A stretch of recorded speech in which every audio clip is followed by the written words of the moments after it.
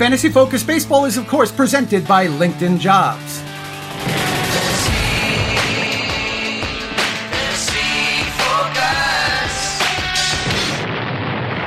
This is the Fantasy Focus Baseball Podcast. Here are your hosts, Tristan Cockcroft and Eric Karabell. Hello, welcome. It is Thursday, and it is July 1st, and I am Tristan H. Cockcroft. The H, of course, stands for happy. Always happy. You know, it's baseball. How can you not be happy? Eric Karabell is off today. He is surely doing some sort of tour, checking out the world's greatest hammocks, and due to that, of course, I get to welcome in, as I love to do in these cases, my good friend, my colleague, my buddy, AJ Mass is joining me today to fill in with Eric, and of course, we've got behind the glass. Oh, wait, but it's not glass. We're like all on this computer thing here. So we got a little different screen here. I got to welcome back Daniel Dopp. It's been a long time since we've been able to do one of these shows. Daniel's also here as well. So hello, AJ. Hello, Daniel. Howdy, howdy. Happy Canada Day to all of our neighbors to the north and in Buffalo, I guess, apparently. Indeed, indeed. I also hear it's a very important day. July 1st is a key day in the calendar. I think, Daniel, you know, you were telling me before the show that July 1st is a big day for... It's a big day. I believe it's known as Bobby Bonilla Day. Bobby Bonilla gets lots of money today. There you go. There you go. 1.193 million, I think. I'm sure, AJ, you're not pleased to hear about this one. Well, it's just, I'm a little jealous because Bobby and I were on the Mets at the same time, and I don't get any more paychecks from the team after my tenure there, and he still does. It ain't that right. Just burdens me a little. Ain't right. We got to fix that. I love the tune, though, Daniel. We'll do anything to get a shameless tune into this song, as you know. One more time, really quickly. I just want to do this, Tristan. Sure. Bobby Bonilla gets more money than AJ, and AJ's mad. It's not his fault. He's just not Bobby. I love the acoustic version of that one. Yes. Well done. Sorry, AJ. All right. Well, we've got lots of great baseball stuff here. I want to, of course, AJ, started on positive news. We do have some ups and downs in baseball, of course, but let's go over some of the big stories recently. And here's a crazy thing. I don't think you would ever guess that I'd start a show by talking about Chris Bassitt, but I think we need to. 7 shutout innings, 3 hits, 7 strikeouts on Wednesday. Granted, it was against Texas, a great matchup, of course, but he has been remarkably consistent, productive. He's the number 14 starting pitcher for the season on the Player Rater, and he's number 10 in terms of points in points-based leagues. He's gone at least 5 innings in 16 of his 17 starts for the year, and he hasn't allowed more than 4 runs in any of his starts all season. Pretty remarkable stuff. And he's striking out roughly a batter per inning, which I can't say I expected. AJ, I mean, this is one of the bigger surprises of the year and still a bit beneath the radar. Yeah, I mean, I think you had a lot of pitchers this year that have come up, and we've been surprised by a lot of their performances, and Bassett's certainly one of them. I don't necessarily see a sustained series of successes here. I think there's going to be some regression, but I certainly never expected to have him in the neighborhood of my top 30 pitchers, which I certainly do going forward, and that's it's surprising, but you're going to get surprising enough. I mean, I didn't think I'd have Brandon Woodruff in my top 5. So, there are certainly surprises as the seasons go along. And Kevin Gausman, Yeah, that's Gausman's one that's really taken me by surprise. Woodruff, I'm not completely shocked by. I'm pretty shocked by Bassitt getting to that level. I am a little bit by Gausman as well. I got to think these two keep it up, just like you're saying. For a points league ranker to put Bassitt in his top 30 tells you all you need to know, because we're leaning on those strikeouts. But the fact that he's giving you volume, he's on a team that'll win, he's got a good ballpark at home, pretty impressive stuff. Absolutely. I mean, pitchers are giving you, on average, starters 5.6 innings per start. If that. It's about that. That's not good. So when you get a pitcher who's pitching into the 7th on the regular, that's gonna help you in points leagues, assuming that they're going that long. They're not having that one blow up inning. It's not like they're spotting the opposition 7 runs like we've been seeing a lot yesterday. He's not the only one doing great things. June was the Kyle Schwarber month, and since Monday's show, has still been incredible and record-setting. Another 2 home runs hit on Monday. He had another one on Tuesday. That gave him 12 home runs in a 10-game stretch, and that tied the record in that span set by Albert Bell in 1995. Schwarber also has 18 homers in an 18-game stretch, and here's the interesting thing to me, AJ. Granted, he's helping the Nationals move up quite a bit in the standings. It is a bit competitive there with multiple teams in the race. But Schwarber himself for the year is only 52nd overall on the player rater, and he's the number 41 hitter alone in terms of fantasy points. The only thing I could figure is that he's got 8 doubles. He's not giving you the extra base hits. But it's a weird year for Schwarber, and Eric and I talked about him a week ago when he started this big streak as to what exactly is he. What is he for you the rest of the year? I think he's certainly a really solid outfielder. It helps that you need 5 outfielders in your lineups, and I think that if you had drafted him as like your 5 outfielder, and now you're getting 1 or 2 outfielder value, you're so far ahead of the curve of anybody else.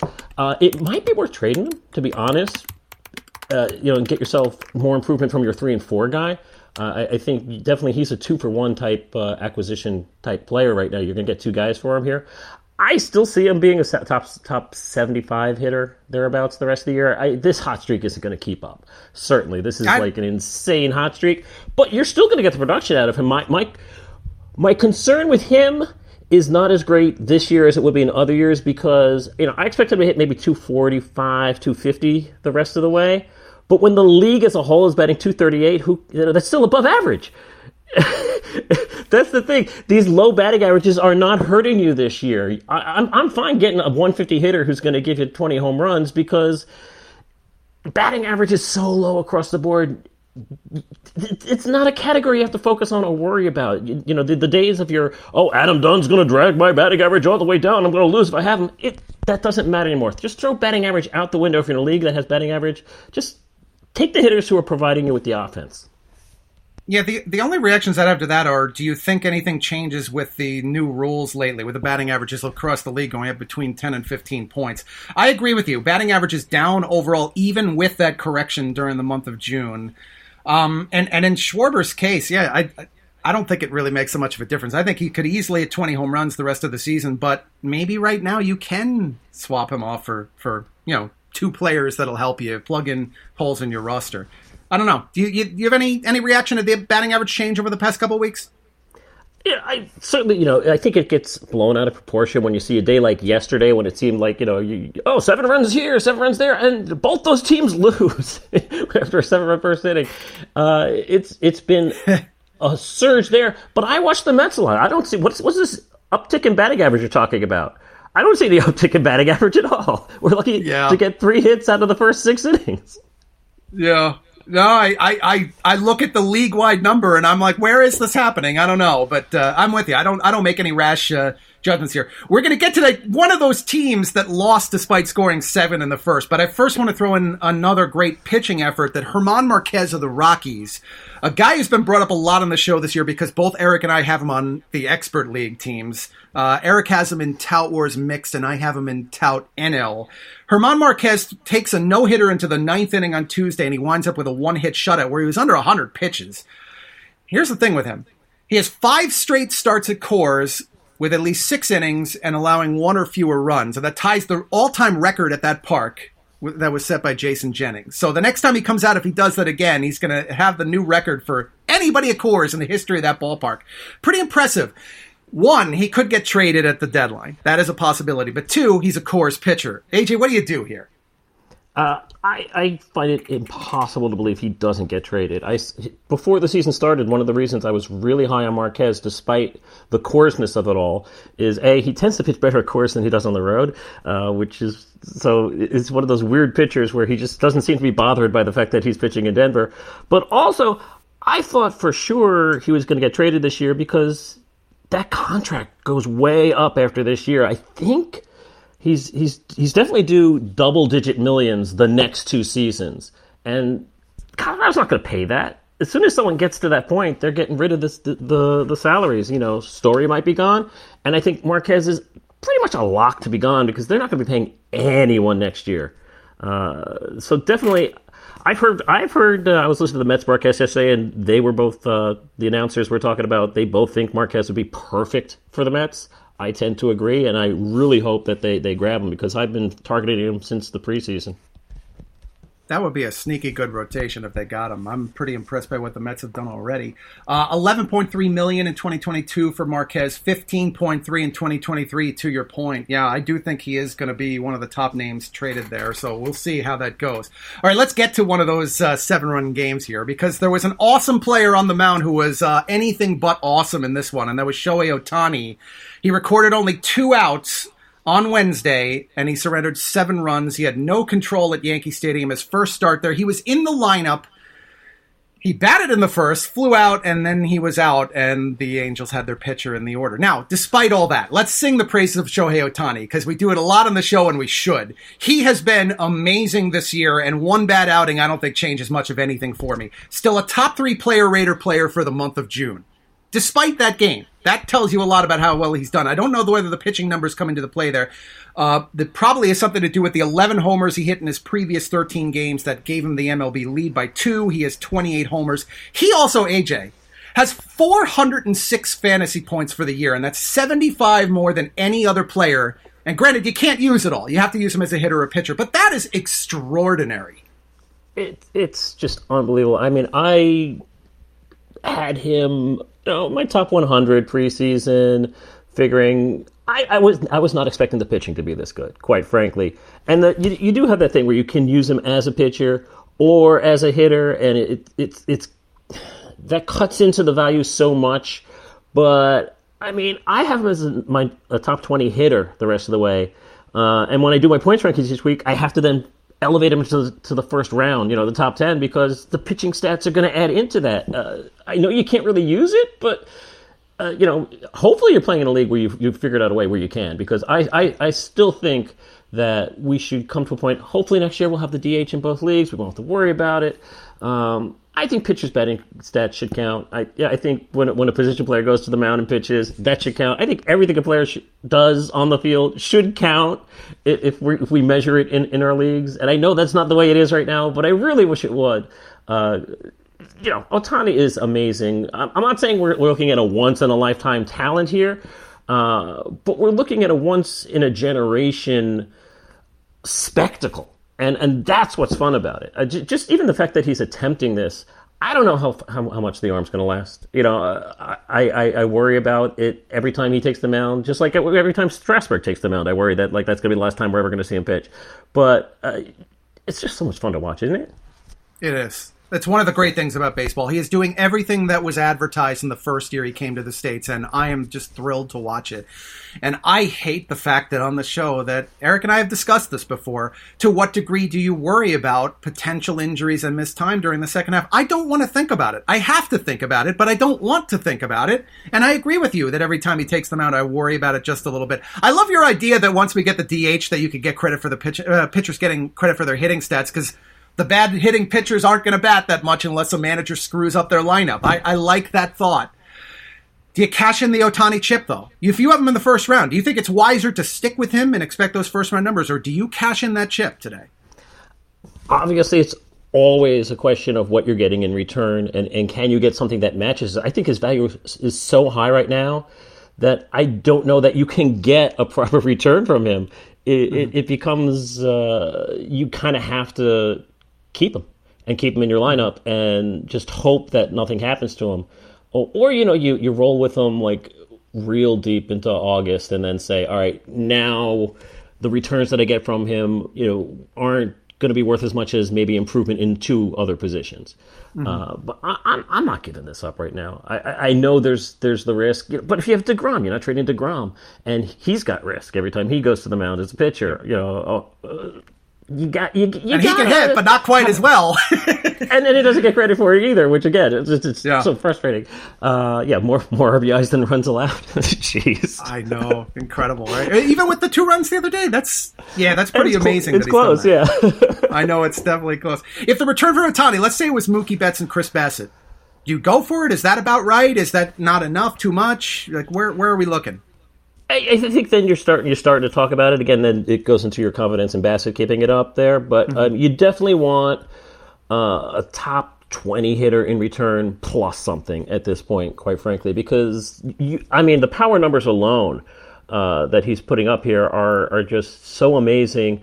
If he wasn't a pitcher, and if you're, like I said, if you're playing in a league where you can at least get those pitching stats every so often, yesterday it was a horrible pitching performance, but every starting pitcher is entitled, as far as I'm concerned, 3 mulligans in a full season, and that's just one of Ohtani's mulligans.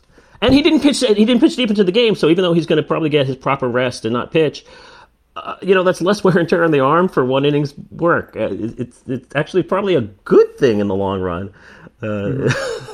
They have the All-Star break coming up. They can shuffle the rotation a little bit. I think he's going to get one more start against Boston. They could always just skip that one. They have the option. I think they could push him back after the break. There are opportunities here for him, and I think he's going to hit great. And I love the fact he's in the home run derby. We'll see how that goes.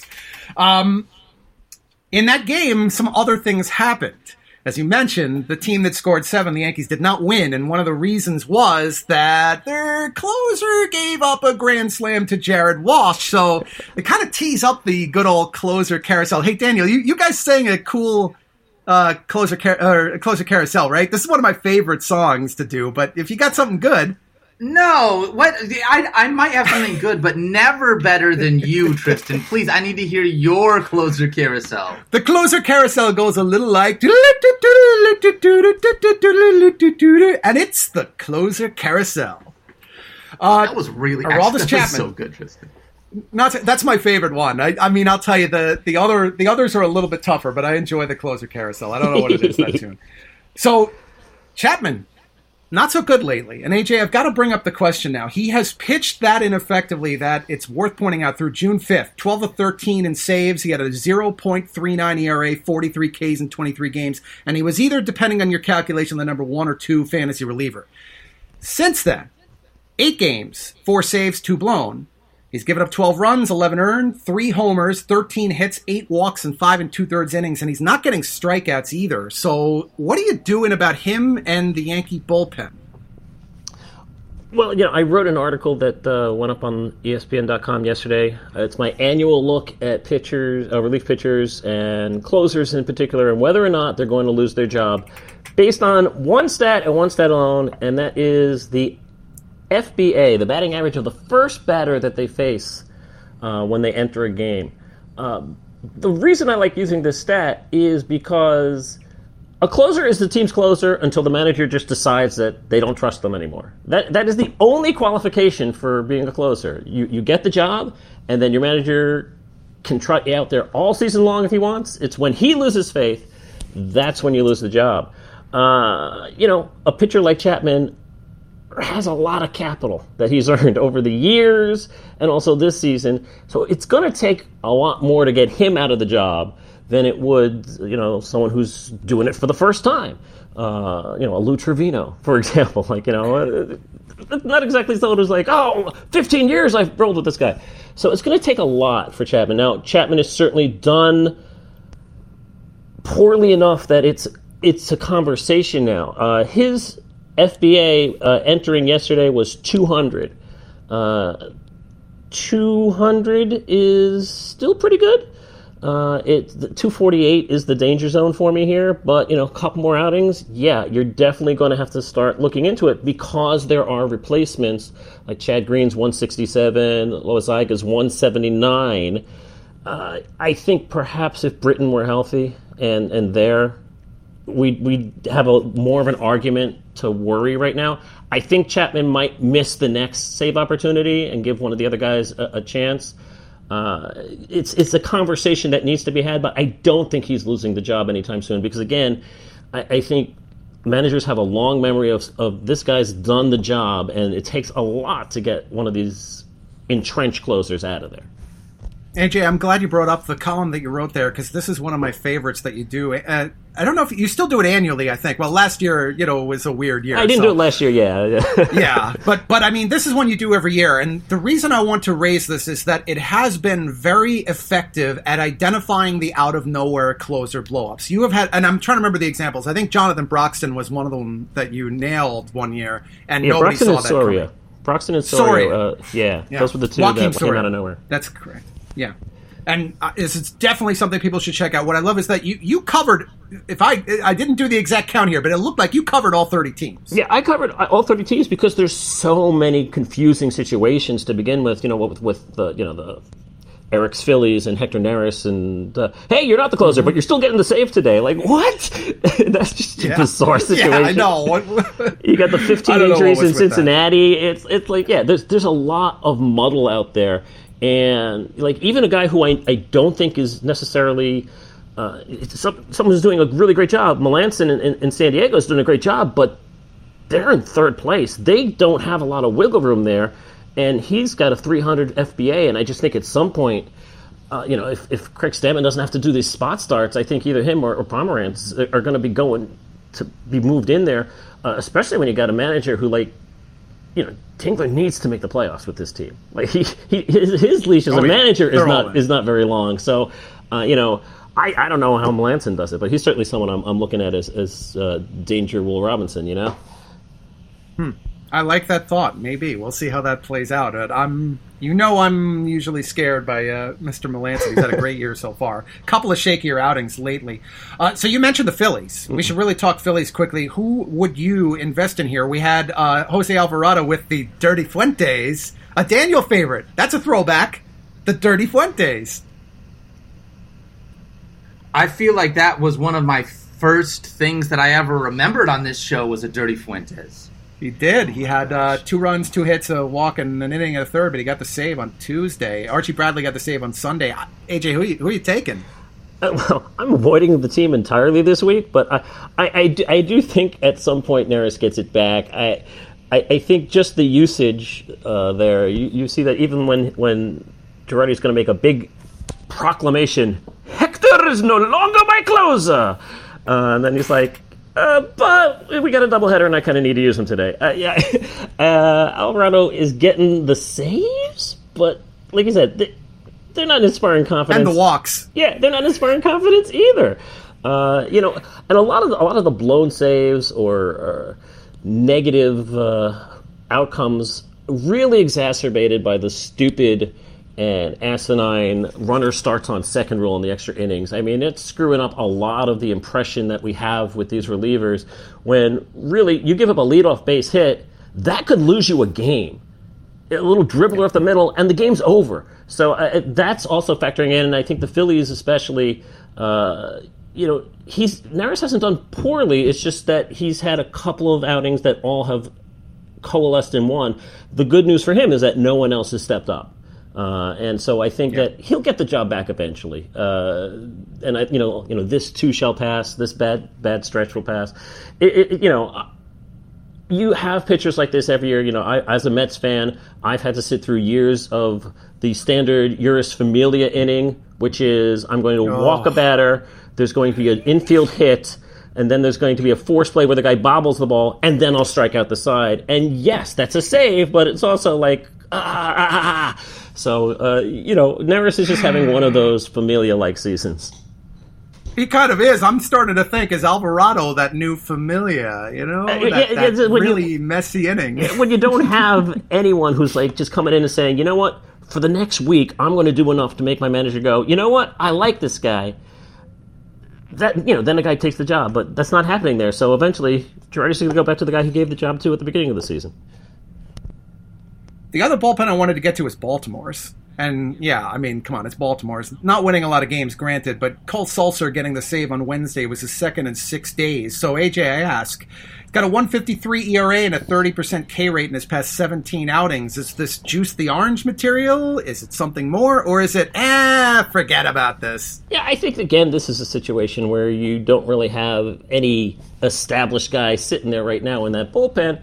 So you throw everybody out there. I think Fry's done a better job. I think Fry will continue to do a better job. I mean, he actually pitched yesterday. He got the 4 or 5 outs before he went to Sulser, and he managed to get the hold, which is important. They're probably going to both tag team for a while there. Hunter Harvey hasn't done anything that's going to make me think that he's going to jump in and suddenly overtake both guys. I would prefer Fry over Sulser, but like I said, we always say even the bad teams get the wins and they get the saves. Maybe not in the numbers that you want, but this is just crazy baseball this year with these bullpens. There's no one out there, very few people out there, like Will Smith I like. Will Smith, led a, barring injury, fine. Liam Hendricks, absolutely locked in. But there aren't a lot of people who I'm going to go, oh, there's no way that they could be removed from this job, because I don't think that exists anymore. It really doesn't. Not in the current state of the game. Mm-hmm. I also don't know that we can say there's no way this guy won't keep the job. So maybe you know what? I probably feel the same today about Sulcer as I did about Cesar Valdez on opening day, and that went all right for a little while, I guess. Yeah, I guess sometimes you got to piece saves together that way. That's it. You need to have maybe 4 or 5 guys that the Tampa Bay Rays process is not a bad one. Like, you know what? Hey, this guy blows a save, bring in the next guy, and we'll just keep doing that until the season's over, and you can still make the playoffs that way. When you put all your eggs in the same basket of like a Kenley Jansen, like the Dodgers have done for the past X number of years. When that goes, that's going to go, and you need to have someone with experience backing you up there. There's a lot of teams don't have that guy if that were to happen. So, changing to a different non-closer topic, AJ, I'm curious your perspective on the Milwaukee Brewers. They've had a trio of double-digit run games in the past week, and here's where they're standing now from June. I like looking at the June stats now that we have 30 days in the bank. First in the National League in runs per game. They're 5th in the National League in weighted on base average for the month. They're 1st in the majors in walk rate. And here's the thing about the Brewers. Every single one of their hitters besides Christian Yelich is available in at least 40% of ESPN leagues. So, team-wise, are you buying? I'm buying somewhat. It is kind of funny that, with all the runs they scored yesterday, Yelich didn't do a darn thing. Like, they're sitting there scoring 15 runs, and he's like, I'm 0 for 5. Hi, what's going on, guys? I'm buying in that a lineup gets hot, and it kind of can inspire the team to perform for a week, 2 weeks. I'm buying that they're probably better today than I thought they were in May. But on the whole, I'm not going to even let 1 month suddenly surge them all up my rankings. I'm quickly scrolling through my rankings here. I don't really see a lot. Let's do it by a quick, maybe a yes or no, or you juice the orange on them, or you lock them in, or just no thanks. Take your pick. Any of those. You could do yes, no, or any of the 3 different types here. Let's throw Keston Hiura. What do you think of Hiura? I can't buy in long term. I think let's trade him now while he's hot. I mean, not that I'm going to blame a guy for the 2 previous stints this season when he didn't do very well. Third time's the charm. I'd rather get rid of him now while the swing's in the right direction there. Mostly with you on that one. I'd go ahead and use him for now, but I'm with you. I'm a little worried long term. Luis Urias, he's been the number 1 or 2 hitter for most of the month. He's either leading off or hitting second, generally lead off now. Yeah, I think he's done a really nice job of, again, the whole team is like kind of building on each other there. I think there's so much that you can get on the waiver wire even at this point where I'll trade high on him. Really, I'm probably going to say that for everybody except maybe Willy Adames, who I really do like, and I think he's kind of... That was the next one, yeah. I mean, he's the guy who, I see this as, he's getting back to, where he should be. Yeah. And, he's definitely a guy who, bare minimum, is going to give you 10th round value. Bare minimum, and anything you get more than that is gravy, and I think that he's the type of guy I'd like to hang on to. The rest of the team, you ride the hot streak. It's the same thing with Tampa Bay. When Tampa Bay gets hot and they all surge together and they kind of all collapse together. It's like if you hit those streaks at just the right time, you're going to finish for first place, and if you don't, you're finishing in last.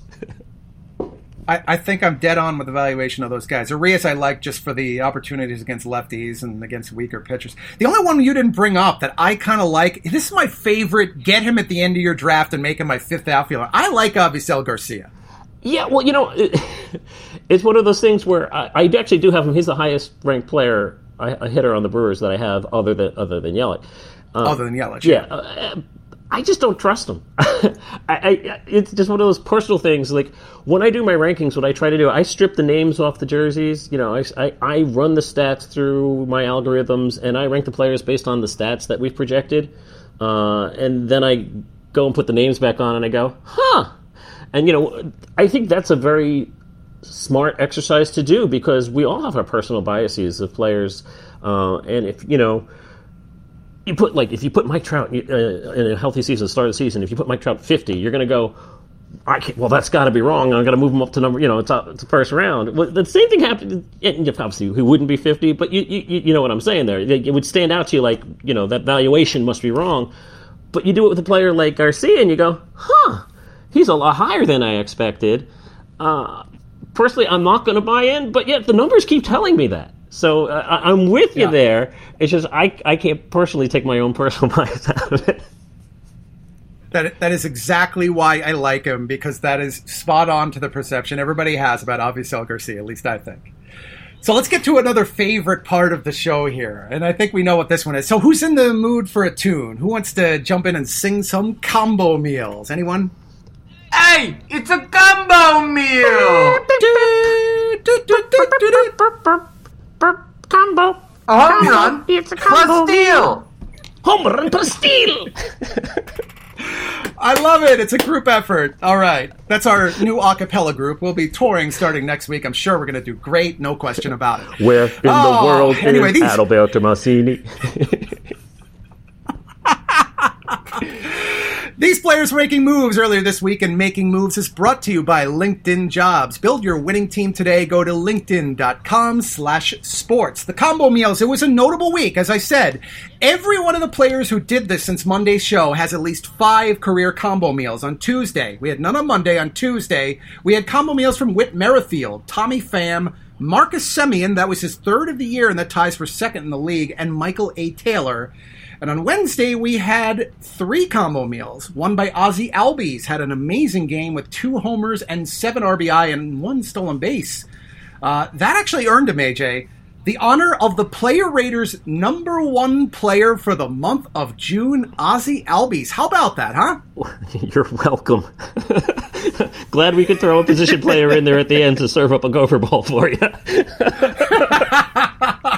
Padded his stats, got it by way of that. Hey, it all counts for us in the record books. Albies just, you know, he's looked very good. He's been a little inconsistent, but I went back and checked his game logs. He's been reasonably productive all year, kind of like Semien. Semien over in the American League, Albies over in the National League. They've both been pretty darn good for the value you paid for them. You basically you're writing off a list of top 40 hitters for me on my rankings, so it's not a surprise for me. There, I mean, I think Semien would probably be a surprise for a lot of people who still have this perception of him is from his days in Oakland. But that Toronto lineup is another one of those lineups I just think that just feeds the success, and it just, you know, when they all start to hit all as a unit, you know, and you get Vlad in there as hot as he is. Bichette, you know, they all start, you know, driving each other in and running around the bases. You know, then they'll go like, you know, 3 games without getting any runs at all. But, you know, again, you catch the lightning, they all kind of feed on each other. It's a beautiful thing to watch. Indeed. I love the top part of that lineup. Actually, I mean, the whole lineup's been pretty I was talking about Teoscar from the get-go there. I love what Teoscar's doing there. Yep. Teoscar, the guy I wish I'd gotten in labor. Still pains me today. Dylan Moore had the 2nd one on Wednesday. That was his 3rd of the year. So he is tied with Semien. They are 1 behind the Major League's leader, and that is Fernando Tatis Jr. He has 4. The 3rd one was the big story. And he's a very, very big name, AJ. You know him, Trey Turner. On his 28th birthday, Trey Turner gets a cycle and a combo meal. So it is the famous cycle meal, and this is a pretty rare thing. And it gives me an opportunity, since we know Trey Turner's really great in fantasy, that I can go ahead and provide trivia that AJ won't know. Turner cycle meal, that's, as I said, the combo meal while hitting for the cycle. It was the 28th in Major League history. AJ, can you name the other 2 active players who have a cycle meal? Oh, absolutely not. We'll get back to the answer on that one later in the show. We'll see if you have any guesses. It's a tough one. It did come up on the show a couple years back when the most recent one was done. But, yeah, we'll get to the trivia then. Couple other quick notes just to see what your thoughts are on these. AJ, the Blue Jays and Marlins had that trade. Corey Dickerson, we talked about the Blue Jays before. Corey Dickerson and Adam Simber went to the Blue Jays. Joe Panik, Andrew McInvale, and cash considerations back to the Marlins. The only reason that this comes up to me is he is a lefty going into a lineup that has a lot of righties. Do you have any concerns there about the impact on the outfielders, playing time or fantasy value? Not really. I think it's just another piece to the puzzle there. Actually, Simber's the part of the deal that really intrigues me there, because I think this is a pitcher who's coming in with a clean slate to a team that, there's again, it's not the established closer there. I think that there's a chance, an outside chance, but there's a chance that after a few outings there in high-level situations, Simber might be actually getting into the mix there. I wouldn't be stunned by it. Obviously Merriweather coming back from injury soon, so there's going to be opportunities there. I would keep an eye on the situation. I'm not saying pick him up, but that was, to me, the most intriguing part of the deal. Simber, in fact, could step in as the Tyler Rogers part of a partnership, too. It's a good thought there, throwing Simber's name out, because I don't think people look at him as that type for saves, but you never know. In that bullpen, with what they've had to deal with this year. Exactly. One other bit of news that kind of brings back a previous topic on the show, AJ. Eric and I talk a lot about the Astros rotation. We were mentioning that while there's no clear Cy Young guy, not a clear top player in the game type, every one of them is reliable, but they lost one of their key players when Jose Urquidy went in the 10-day IL with right shoulder discomfort. Now, the schedule allows them to do this. They can buy him time. They don't need to go with a six-man rotation. But, AJ, I just want to bring up the Astros rotation and get your thoughts on it. As a points league ranker, how do you feel about the Astros? Do you think that this has any impact on any of the other guys, the workloads that they're facing for the year? I don't necessarily think so. I think... this is the one time where a manager will have an impact. I think a lot of times it's just whoever they put on the lineup card. If they hit, they'll play. If they pitch, they'll stay in the rotation. They can figure out who's the closer or not. That's important. And I think they can determine how much rest they're going to give these guys and whether or not they want to play the yo-yo and get that guy who keeps coming up from the minors to push him back, or go with the bullpen game. That's where the impact is. I don't really have a lot of the Astros pitchers anywhere near my must-have on your roster. I think they're almost all in the streaming range, and I don't think that really changes. I mean, for Houston, their relievers appeal to me a lot more than their starters, quite frankly, in terms of just being interested. I'll eat Anoli's cannolis anytime. throw them out there. I'm fine with having them on my team. These middle to late guys who aren't the closers, who can just, you throw in there if you have daily moves where you can get 2 good innings and get out. You need to find those guys too. But for the starting rotation, I tend to stay away, to be honest with you. I'm looking at maybe I like Framber a little bit, but that's about it, Yeah, I was going to throw you a keep one, trade one. So would Valdez be your keep one? I think so. I think he's the one I like the best in terms of who I think is undervalued, and he's the one I would probably want to keep or maybe trade for. Whereas Greinke, certainly we know what Greinke is, but I don't really see any change in value with him going forward. And he's okay, but I think I'd take the upside of Valdez. Who'd you trade away out of the 5? You have to trade one. I have to trade one? Yeah. See what I get for Jake? Interestingly enough, I actually think I'd go and get Jake right now. So you and I could come up with a good trade there. Probably. I mean, it's like, he's okay. I don't see him getting a lot of value going forward, but could do better than he's doing. Yeah, that's what I'm curious to see what Jake Odorizzi fetches on the trade market in leagues. I'm with you that it's variable. He's probably the most variable of that group.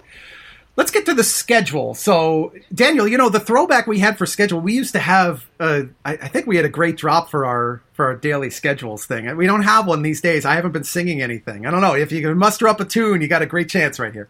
Daily schedules? That's what we're talking about right now? We're talking about the matchups for the weekend. It's the matchups for the weekend. Brought to you by Tristan. See, listeners, like I say, he's got the perfect voice for this. I need you to sing these for me. It'll sound better on the show. I will say, since it's Canada Day, can we get away with, hey, we've got the matchups for the weekend. Oh, so good! AJ! I love the music on this podcast, man. This is so great. Squadcast high five, AJ. That was well done. Awesome. So, yes, when we have Canada Day today has 5-day games. They begin at 1:05 p.m. Eastern, so I'm hoping you're watching the Twins of the White Sox on ESPN Plus right now because that's the Jose Barrios and Carlos Rodon game. The day games, you probably have already set your lineup, so let's look at the night. Another good pitching matchup, the Mets at the Braves. That's Jacob deGrom at Ian Anderson. So clearly deGrom is giving up 3 home runs to Ozzie Albies. No doubt, right, AJ? That's going to happen. Well, if I'm watching, sure. So he's great when you don't watch. Don't watch. Well, I haven't watched him pitch in months. That's why he's doing so. No, yeah, I mean, obviously deGrom is someone you're going to get in there. I'm interested to see what Kikuchi's going to do against the Blue Jays. I know that's a day game, but I'm interested to see that one as well. Johnny Cueto. Johnny Cueto's not been doing too badly lately. I'm interested to see what against the Diamondbacks. I'll go with him. That is the ESPN game at 9:40 Eastern. Cueto's going up against Merrill Kelly in Arizona. So yeah, I agree with you. That's an interesting one. Daniel, you had the show rule on Monday. We were doing yes nos, I think. Correct? That is correct. We were doing yes nos. Yeah, I like that. So I threw a couple of names down just as thoughts here. AJ, would you or wouldn't you? And Daniel, if you want to jump in with the would you or wouldn't you, feel free. But Patrick Corbin, 3 straight quality starts. He goes up against the Dodgers at home. No. I'm with you on that. I'm just not a Corbin guy. Adam Wainwright takes his 5 straight quality starts to that place called Coors Field. You know what? I want to say yes. I am not as afraid of Coors Field as I used to be. I really aren't. The Rockies are on pace, I believe, for their worst offensive output at Coors in the franchise's history. So I like it. I don't think he goes deep is all. You could take some streaming opportunities here. Zach Eflin gets the Marlins. Framber Valdez, who you mentioned before, AJ, is in Cleveland. Tony Gonsolin is in Washington. Thoughts on any of those? Yes, no's? No on Gonsolin. Yes on Mr. Valdez. How about Eflin? Eflin? I'm going to say no. I'm going to say no on Eflin there. We are almost spot on that. I lean a little more towards yes, but I like the hesitation. I like it. Thank you. I'll hesitate all day if you want. We have plenty of time to make those decisions because on Friday, the game started 6:05 Eastern. That's the Padres at Phillies game. ESPN Plus at 7:05 has the Brewers at the Pirates. That is Adrian Hauser versus JT Brubaker. And the Pirates, just as a note here, maybe it doesn't matter for fantasy, but if you're looking at stacking opportunities, they're going to a 6-man rotation until the All-Star break. So, opportunities perhaps. The Subway Series! Tristan, hold on. Can I interrupt you really quickly? I apologize. Absolutely. Yeah, no problem. A friend of mine whose name is JB, we've actually had him on the show before. His name is JB Brubaker. He is a guitarist in a band called August Burns Red. Actually tweeted at JT Brubaker because they're like so closely, their names are so close to each other. It was a cute little fantasy thing, only because JB is a friend of the podcast and we've had him on the show. I was just talking to him last night, and so I just wanted to say that. I just thought it was really cool. JT Brubaker and JB Brubaker was funny to me. I like that. How's JB doing? Because he's tweeted us questions many times over the years. JB is a big fan of the show. He's an unbelievable dude. Their band actually just released a new music video called Bloodletter, so go check that out. Also, he's in Scott Fishbowl if you're into fantasy football. So JB's doing well. There'll be a lot of competition for us, Tristan. I got to see if he's in my league. Yeah. I'm in that finally, and that was thanks to you guys with the fantasy football focus. So, that little joke that went on there. It was good. I can confirm that I am in the SFB 11. I think is the hashtag, right? All right, Friday. So, AJ, it's the Subway Series. Aren't you excited? The Subway Series begins Friday. That is the Taijuan Walker versus Garrett Cole game on Friday. We've got Marcus Stroman versus Michael King on Saturday, and Tyler McGill versus Jamison Tyone on Sunday, which is the Sunday night baseball game that is at 7 o'clock Eastern. I don't know what to say. I always feel the Subway Series is overrated myself. The best part about it is that neither of the teams have to travel. Yeah. That long trip on the subway car, yes. You get to sleep in their own beds regardless. It's I think the hype is more than it's worth. This year, again, because now there's fans going to be in attendance, I think it'll probably even be more hyped than usual. But in terms of the games, I mean, look, the hitters hit, the pitchers pitch. To me, it's just another game when I'm looking at it for fantasy purposes. Unless they're both in the pennant race, it doesn't really have any greater import than any other game. Same thing, when you get, St. Louis playing Kansas City. Do we all make a big deal about it? No, we do not. That's the Freeway Series, isn't it? I'm trying to remember. There's a name for each of them. Series?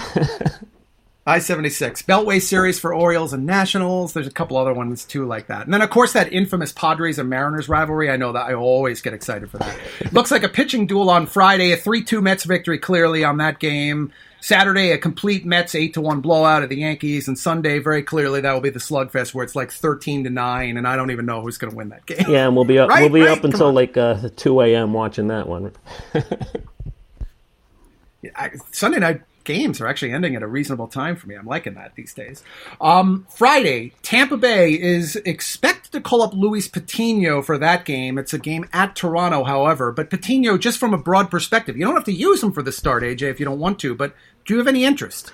I have a lot of interest, especially because Tampa Bay. They know what they're doing with their pitchers, and when they call them up, they're probably ready.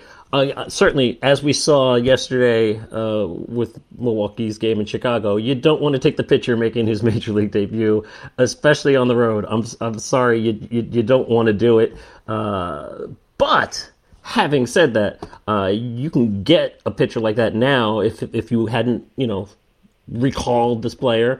If you hadn't thought of him before now his name's going to be out there. Someone's going to snatch this guy up. So those Brewers you mentioned, the neat fact I found on that is they, in their major league debut, they have 2 of the worst first start performances in fantasy history this year.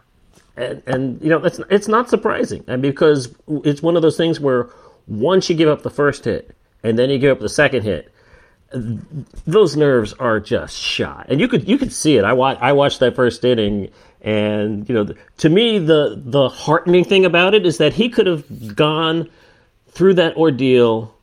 Counsel pulled him, didn't want to, and he really wanted to get him through that first inning. He didn't. He had to pull him. He sat him on the bench, but then he watched Arrieta do just as poorly. So there's hope out there. There's hope. You can have a bad inning and get through it.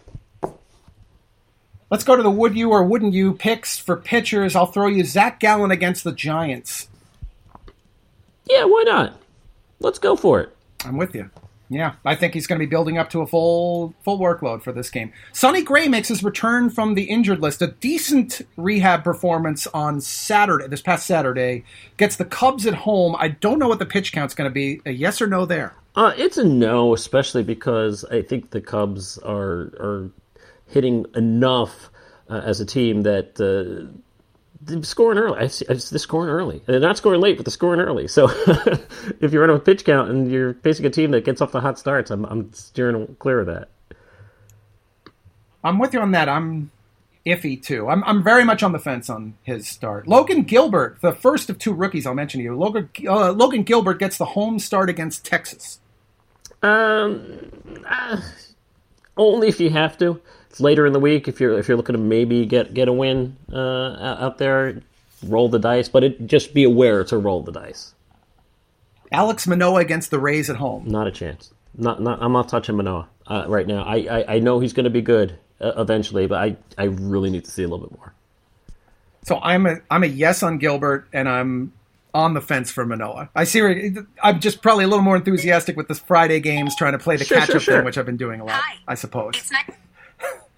I love how Siri is hearing me and thinking I'm asking it something. Siri, who should I start on Saturday?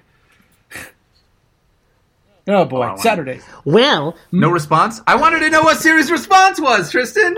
Hey, Siri, who should I start on Saturday? You'll need to unlock your iPhone first. Oh, Tristan. Hey, can you just say your password out loud really quickly, and then we'll just unlock it? It's a thumbprint one. Ah. Oh, all right. We're off the rails already. Saturday's got 8-day games. ESPN Plus has the Orioles at the Angels. That is at 10:07 Eastern. That's Jorge Lopez versus Patrick Sandoval. What can I say there?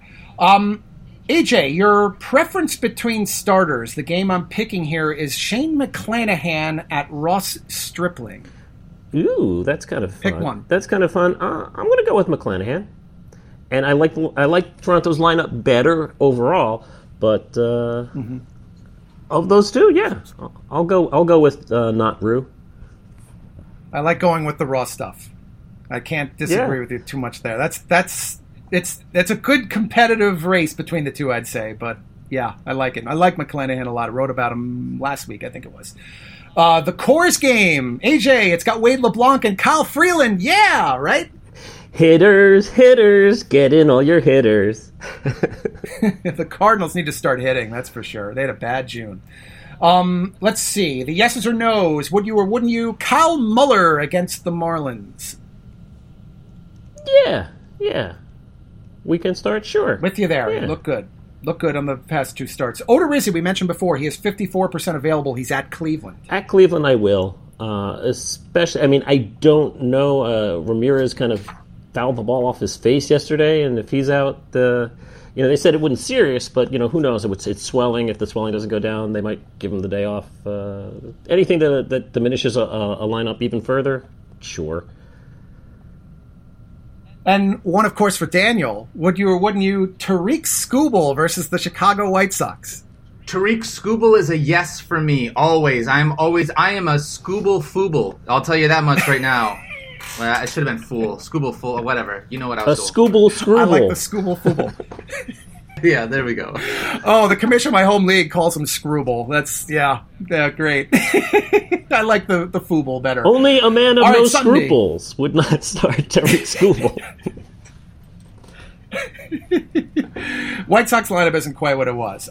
Sunday, of course, is the 4th of July. Can you believe it? It's here already. That means there's the annual 11:05 a.m. game in Washington, D.C.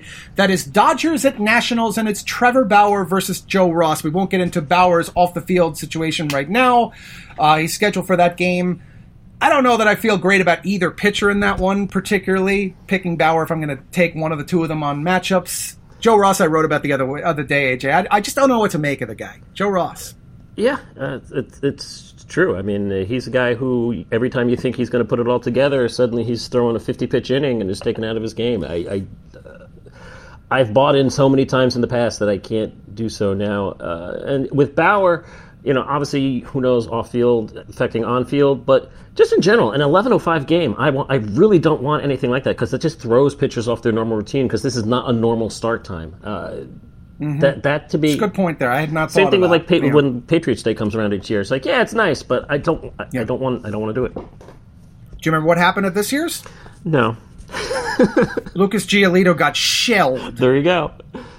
He got absolutely obliterated. I think he gave up 6 runs in the first inning. He seemed off from pitch one. Sure. Did all the hitters point. rub their hands together with glee as they rounded the bases? That's why I was saying it's great seeing this Barrios and Rodon game later today because that is a little bit of a rivalry between a last place and first place team. ESPN Plus on Sunday has Rangers at Mariners. That's Mike Foltynewicz versus Chris Flexen. That is at 4:10 p.m. Eastern. And I mentioned the Sunday Night Baseball Mets-Yankees finale at 7. There's also a late-night game. That's at 9:10 Eastern. So if you're playing catch-up, the Giants at the Diamondbacks have Anthony DeSclafani at Caleb Smith. You could consider either one decent for volume play if you have to chase stats. Sunday, the Padres have not made it clear whether Blake Snell will be back from his illness in time to pitch at Philadelphia. He'd be going up against Vince Velasquez there. I actually don't have too many Sunday yes or no plays, so I'll throw Daniel, Matt Manning, going back to a Tiger. It's Mac Manning Day. Should I say yes or should I say no? Yes. Yeah, I'm going to do it. I'm always in. Always in on the Tigers.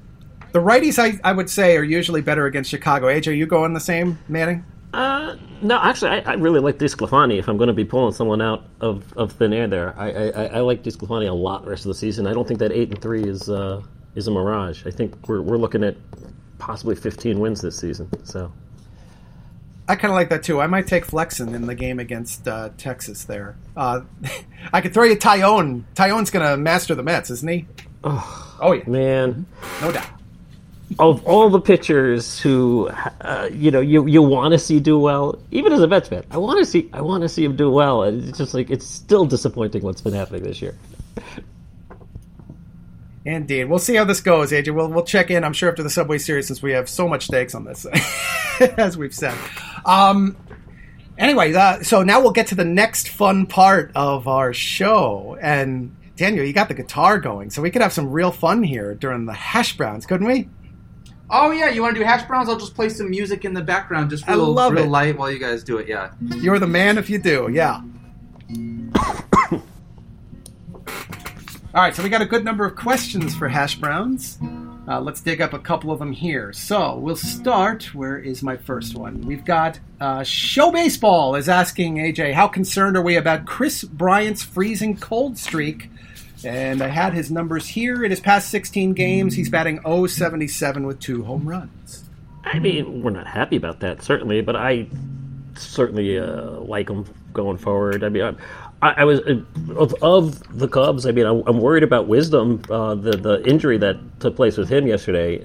I didn't want to go through the whole podcast and not mention that because it really was reminiscent of, to me personally, of the Cliff Floyd injury back in the day when he came screaming off the field. Because I happened to be Mr. Met at the time, and I was going down the runway as they took Cliff Floyd off the field.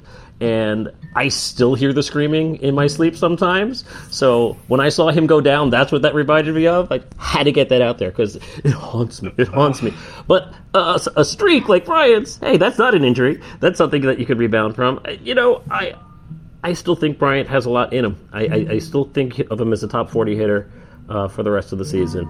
I think that potential is there. And sure, at some point, players don't come back all the way. At some point, you stretch the rubber band, and suddenly the elasticity is there. But I'm not that concerned. I like that analogy there. I mean, if you look at his numbers, this has really just provided a correction to what was a hot start, and his numbers are on track with some of his better years. I don't think he's a superstar in fantasy. I agree with you there. I think he's a pretty decent player. Probably a top 10 third baseman still, don't you think? Yeah, I think a lot of times that we forget what we projected at the beginning of the season once we get halfway through the season.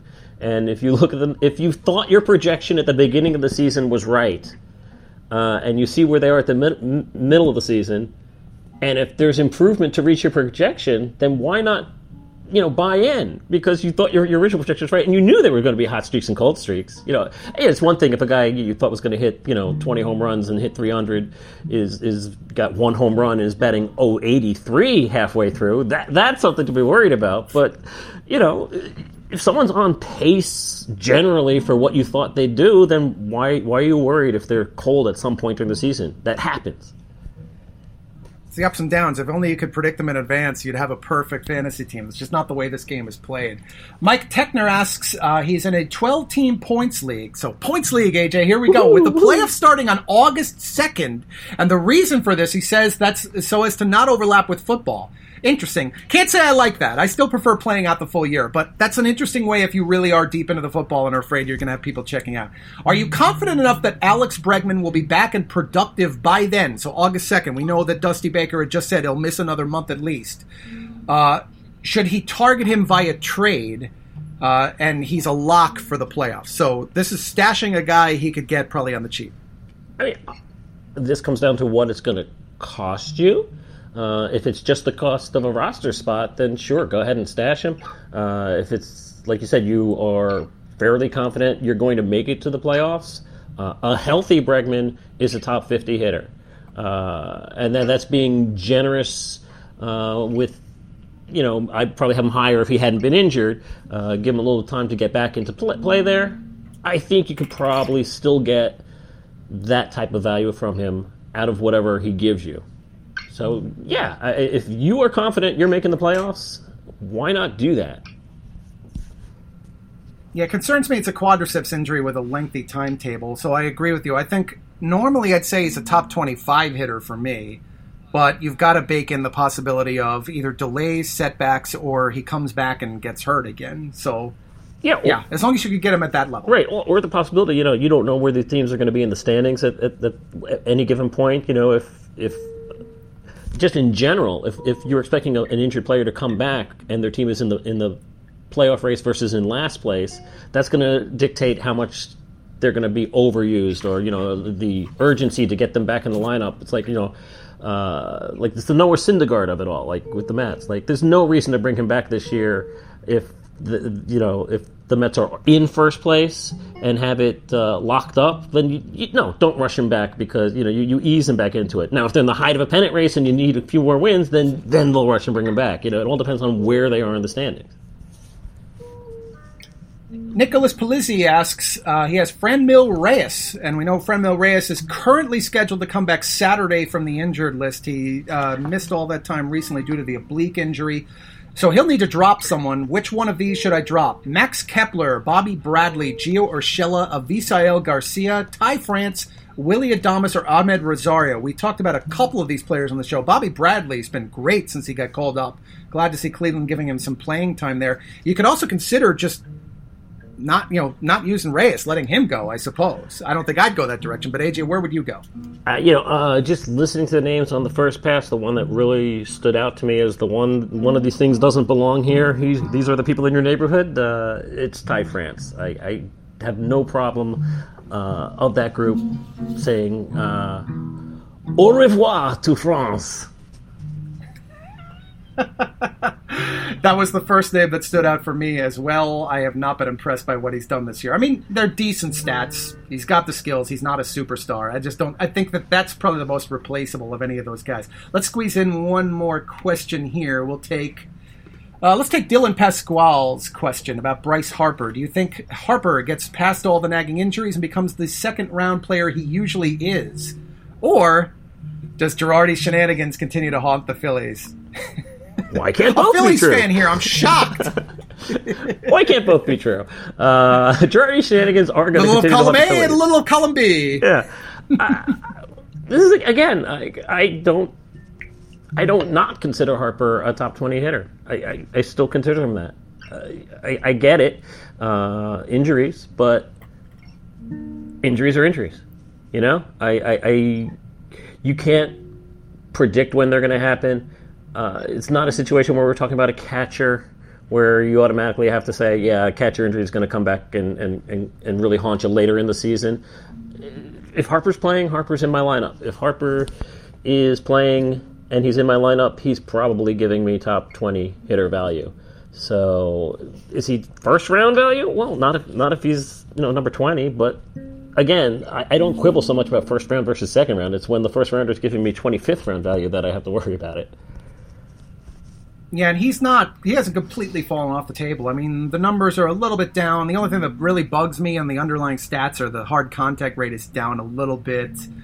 K rate is a bit higher than I'd like to see it, but he's still putting together decent numbers. I think he'll rebound as well. I agree. I mean, he gives you 15-10 the rest of the way, hitting like 270. Are you going to cry? No, I really don't think you are. No, I mean, will it be first-round numbers? Probably not in that case, but he'd need the 10 steals. But that's what I'm saying. Like, in a points league, it doesn't even really matter whether you get the steals or not. A doubles to me is the exact same thing as a single and a steal. So, Indeed. Well, this has been a fantastic show. Daniel, awesome job on the guitar there. You got to give me lessons on that, because the one thing I've never been able to do in my life is learn how to play the guitar. I am terrible at it. Oh, Tristan, I would gladly teach you how to play the guitar. You've helped me so much. I said this to Eric at the end of the show, too. Like, you guys were one of the first shows that I ever had here at ESPN. I had Marty and McGee and worked with them, but you guys were one of the first full-time shows I ever worked on, and I'm so unbelievably grateful for how wonderful of human beings you guys are to take it easy on such a new young producer like me when I was cutting my teeth in this industry. You and Eric were absolutely phenomenal, and I'm just so thankful for you. So I only usually get to come on this podcast once or twice a season because I'm filling in for Kyle during the off season or something like that. But I wanted to take this time just to say thank you, man. I love you so much. You're one of my favorite people in this entire industry, and I'm really glad to be here. AJ, also really glad that you joined. Awkward.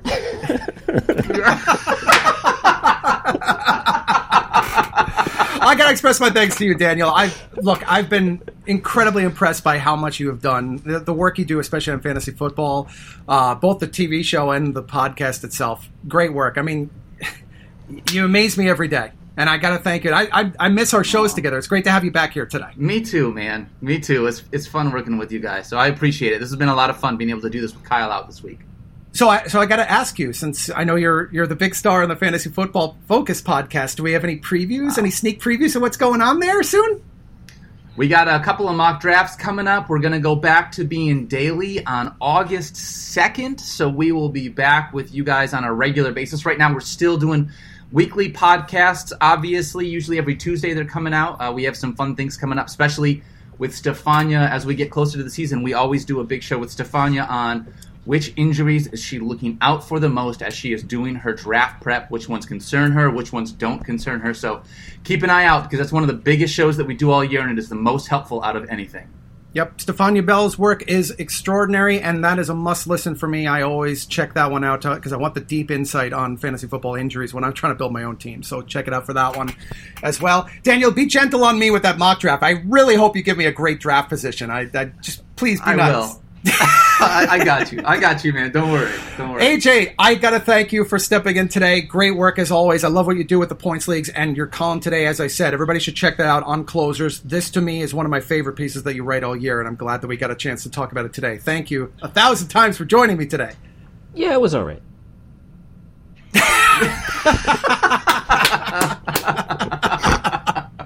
They don't call him the best color man in the business for nothing, folks. Anyway, that will wrap it up for today's Fantasy Focus Baseball podcast. And of course, if you're a big baseball fan, you of course need to listen to Buster Olney's podcast, the Baseball Tonight podcast. Each morning that comes out, they provide you a recap of what you might have missed, an insight from those closest to the game. So make sure to check that out as well. We will be back here, of course, again next week. Because of the holiday, Monday, July 5th, we will be recording the Fantasy Focus Baseball podcast on Tuesday, the 6th. So look for it then, but we will get, of course, a call out for the hash brown questions during the weekend. Enjoy your holiday weekend, everybody. Thank you, Daniel. Thank you, AJ. And see everybody next time.